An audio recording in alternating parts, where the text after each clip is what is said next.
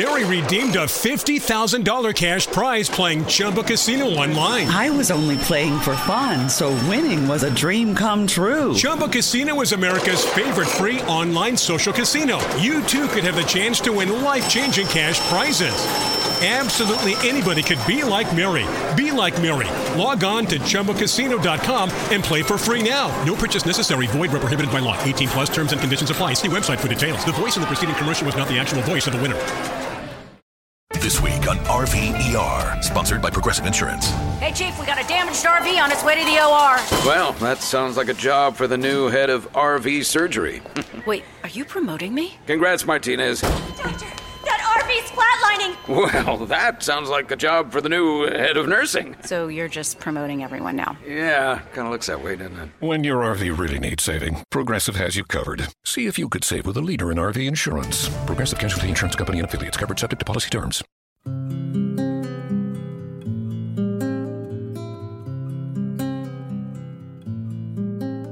I remember the first time I tried to visit the French family grave, just outside of Wabash, Indiana.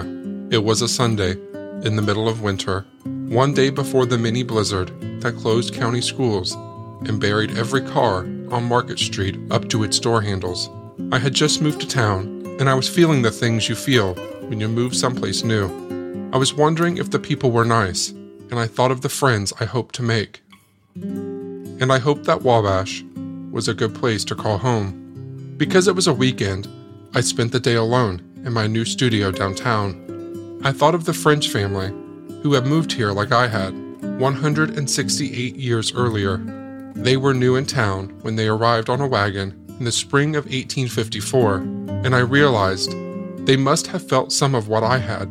They must have sat here alone, at least in the beginning, and wondered what life in Wabash would be like. They must have been uncertain and hopeful. 6 months later, they were all dead. Their heads were smashed, one by one, from the youngest infant, 18 months old, to the parents, Aaron and Sarah. Wabash was a canal town at the time, and what is known as a floating or transient population. People came and went according to whatever work was available, and it was not unusual for a family to arrive 1 week and disappear the next. So when the Frenches quietly disappeared on the night of October 7th, 1854, it was not as alarming as it sounds. To get a better sense of just how transient the Wabash population was at the time, I sat down with local historian T.J. Honeycutt from the Wabash County Museum, who first brought this story to my attention. In our modern world, we picture small towns, and particularly really small towns, say under 400 people, as static. There aren't a lot of people coming and going. Usually the people have lived there a very long time, or they have ties that bring you in. That's not the case in this. You have a couple of different classes of people who are trying to make it in the West, and they're either coming through to head further west, and they may only be here a couple of days, or they're going to work here where it's relatively more developed for a little bit while they're using this as a base to go even further west and find claims out in, say, Illinois or Missouri or Nebraska. That was super common here as well, where I'm going to live here for a couple of years and move on. If you're engaged in a business, you're probably going to congregate to larger cities. But if there's a niche that you can fill, you're going to show up and be a blacksmith in Wabash for a bit before you accrue enough capital to open up a shop in Fort Wayne or Marion. So there's that whole population as well. The canal in particular brought a lot of people through the community who were either using the canal to get to a different location or who are somehow associated with work on the canal, who would be private contractors that are moving through. Small towns are not static. You might have that core of people who are the earlier large landowners who probably aren't going to move, but then everyone else is kind of fair game to change. In the pioneer days, small Midwestern towns like Wabash were almost like rest stops or fueling stations on the long journey west. Outside of the core landowners, these populations would fluctuate with an unusual amount of turnover. Also, you have just the danger of an unsupervised population.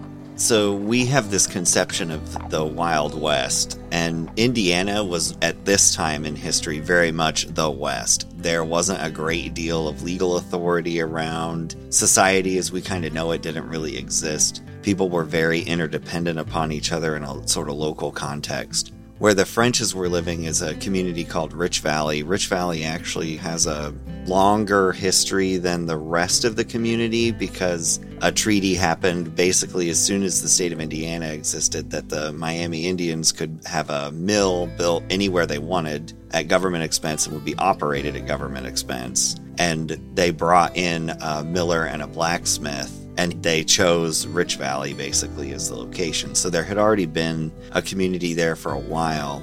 Then the Frenches move in, and one of the early families had already built a number of houses throughout the area. They were usually pretty rudimentary.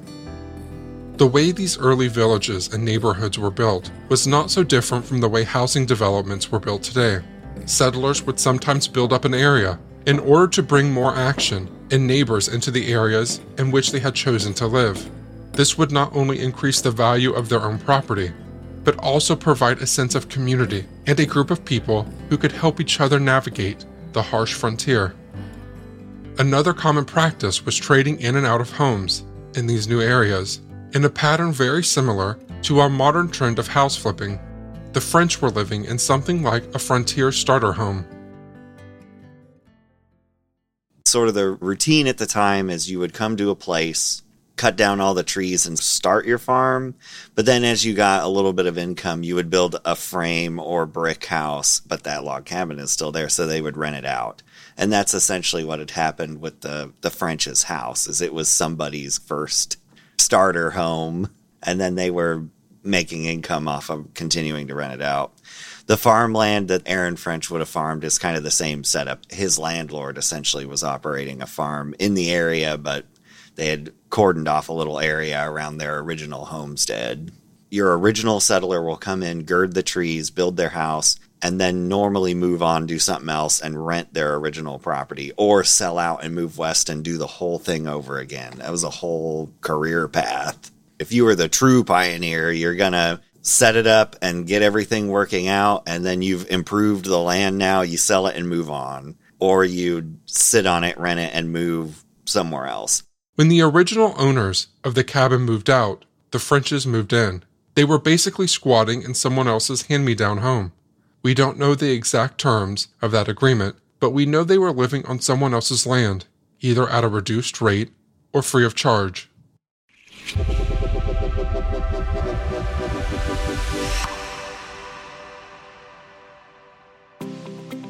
If you enjoy the show and would like to show your support, you can become a patron by going to itshometownhistory.com and by clicking Black Label in the menu. Not only will you be supporting the show, but I'll also be sending you regular postcards with updates from traveling for these stories. Again, that's itshometownhistory.com and click Black Label in the menu.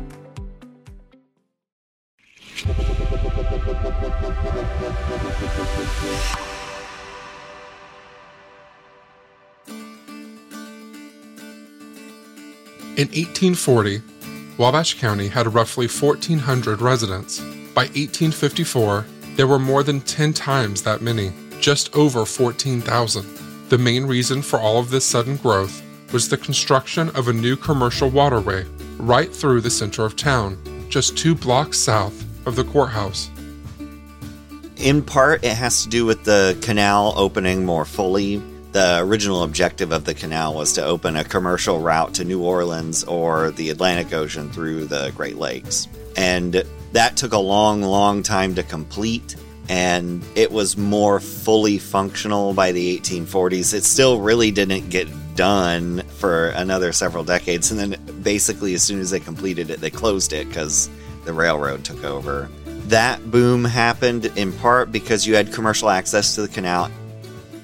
Eventually, the canal was replaced by a railroad track, but the nearest road in downtown Wabash, which I live on, is still called Canal Street. I asked TJ what downtown Wabash would have looked like at the time. It would look like your image of Wild West town. You've got a couple of stone buildings probably, but a lot of kind of thrown together wooden buildings spread all throughout, and then some brick houses and some frames, and even still some log cabins in place, or even more rudimentary kind of shanties. Another weird thing that you would notice right away is that there's this weird marriage between urban and rural that we just don't have now. Maybe you'll find somebody who lives in town that keeps chickens or pigeons maybe in a larger city. That was super common then, where you would just have pigs roaming through the streets and they would be tagged, and you knew that was the guy who lived 2 streets up's pig, and it was expected that you wouldn't interfere with its business and that if it got too far afield, you would help kind of corral it back to his house.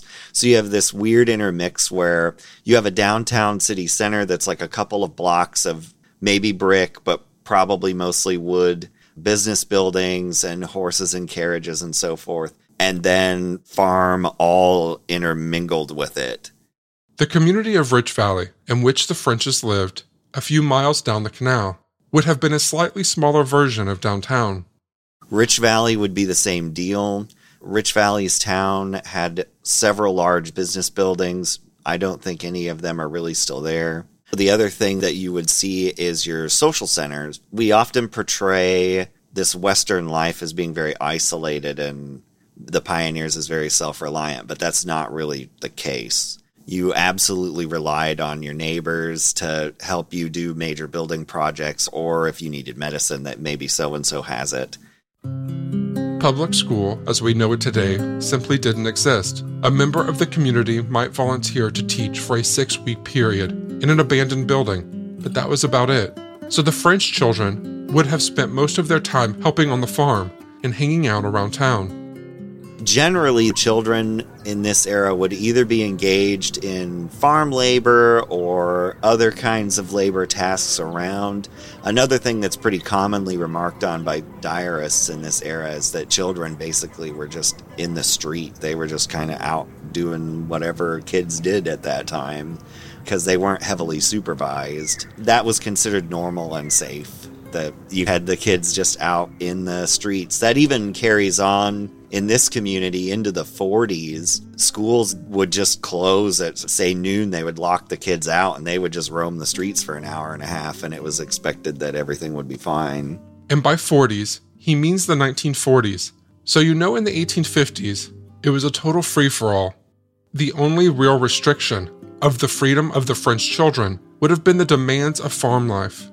For the French family, when they were farming it, it would be farm life as normal. And in some ways, it may have even been easier than some of the earlier children who had to pioneer and maybe sleep in a tent for a couple of weeks when they first got here. The expectation would be, since they're renting that property, the record doesn't really show that there were outbuildings and things, but I would be almost certain that there's like a chicken coop or some kind of building near the house from the ag aspect of that farm. You've got some infrastructure in place and they're responsible for taking care of the farm. The male children would generally be involved in the harder tasks. I don't want to get too strict on gender roles in this era, because that's another thing that we sort of have a weird conception about, that women were absolutely always in the home in this period. It's portrayed that way in literature, but that's not practical. Women would learn how to harness the horses and plow the fields and all the stuff as needed. For the French children, they would definitely be helping out their mom and dad with the various tasks. Aaron's health wasn't great, so I assume there's a probability that either his wife, the neighbors, and their children and his children are heavily engaged in the business of trying to make the farm work. And that's horse and plow-based agriculture or mules. Your chickens and so on are a primary source of reliable food. The other thing that we really don't think about is we're used to, even if you're desperately poor today, you're not going to go days without eating. And in this period, you may go several weeks where you're not eating regularly, either because you don't have it or something went wrong.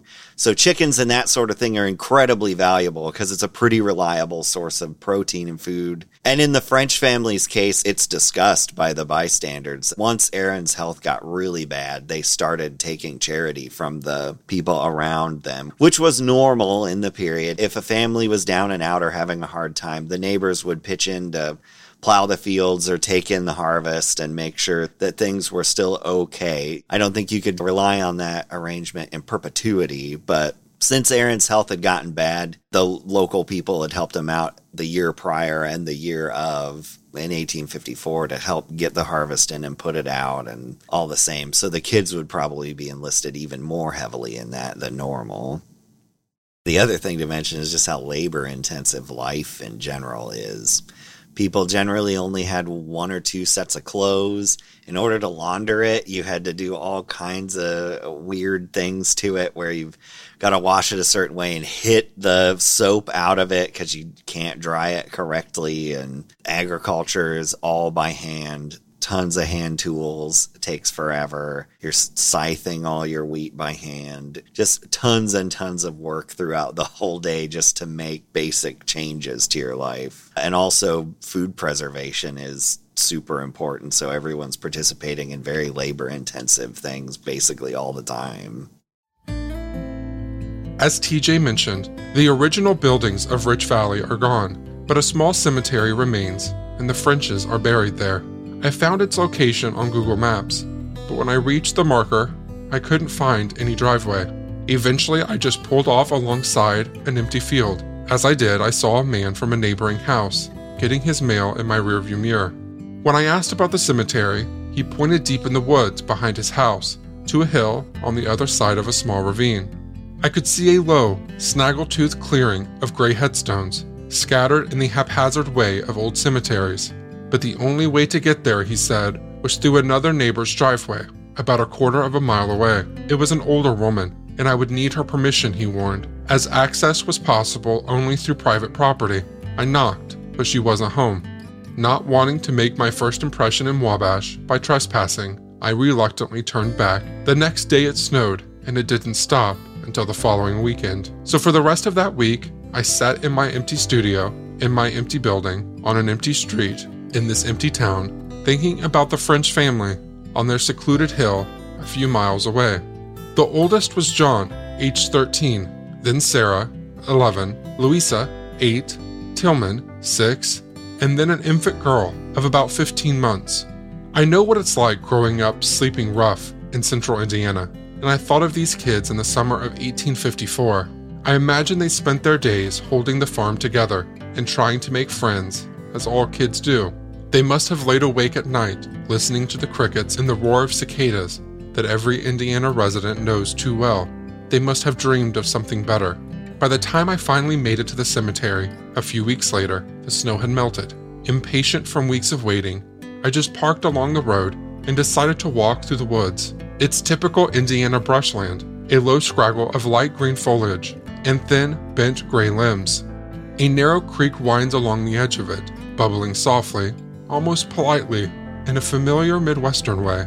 According to TJ, the cemetery itself is typical too. It is a really great example of a pioneer-era cemetery. It's something that we don't think about. We have access to Google. You can ask it any question. They had textbooks on how to do these sorts of things, how to set up your log cabin, how to set up your early farm, because maybe you had learned, but it's good to have a reference work with better ideas. And as a result, these pioneer-era cemeteries are almost always built along a creek, and they're usually on an elevated area. Although the theory of disease wasn't what it is today, they knew that you wanted an elevated zone with good drainage for your burying place. And the Rich Valley Cemetery fits that to a T. It's on an elevated area. It's kind of out of the way. There's not going to be a lot of activity around it. And today it's wooded on all sides. They probably cut every tree down when they built it. So all the timber there is new. But it's up on this elevated area. The creek is right behind it and basically like hugs like 2/3 of the thing, I would say. So that way you don't need it really fenced in. It's got a natural setup there. And most of the names in that cemetery are the Keller family, who were some of the first people ever to be brought in. They were actually the first marriage in the county was a Keller. So they're very early and well represented throughout there. But it sort of in the modern conception of a cemetery, it doesn't fit anymore. It's not excessively large. It's very small. Most of the stones were probably made by somebody in Rich Valley who's pretty local. At the far back of the cemetery, at the edge of the hill over the ravine, you find the French family stones. Behind a small 19th century stone, roughly the size of a large textbook, you find a much larger one, erected in the last 10 years. Each stone represents the whole family, as they are all buried here in a single grave together. It's a quiet, secluded, shaded area, as good as any in the area for a final resting place. But this is not the location of their original burial. Their first resting place was in a hastily dug shallow grave, in which they were stacked, one on top of the other, by their murderer. The New York Times described it like this: their skulls were all broken in, and the legs of the old man French and his wife were broken so that they could be doubled up and forced into the hole, which was 3 or 4 feet deep. They were laid in a heap, the father and mother at the bottom, and the children on top. There were 3 girls and 2 boys. The children were much decayed, but the parents were still sound, and were easily recognized by those who had known them. For as much trouble as it was to find the Frenches, I didn't have to seek out the grave for the man convicted of their murder. I've mentioned him before. His name is John Hubbard. His head is on a shelf in my studio, along with the rest of his body, in a glass case under lock and key. He moved into the French house one day as a boarder, shortly before the French family mysteriously moved out. They were never heard from again.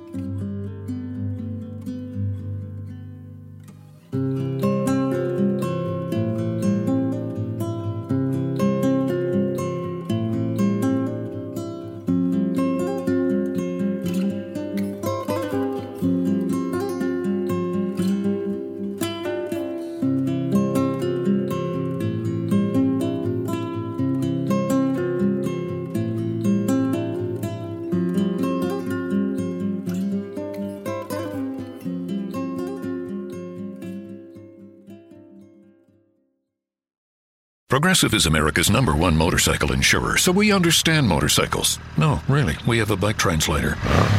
Okay, this is awkward, but this bike says he'd appreciate it if you removed his skull-patterned saddlebags. He feels self-conscious about them around all the other bikes, and he says you're not fooling anyone. You mostly ride with your golfing buddies. Listen, I'm just the messenger here. Oh, no, I don't want to say that. I think you made yourself clear. Quote with Progressive and see if you could save with America's #1 motorcycle insurer. Progressive Casualty Insurance Company and Affiliates.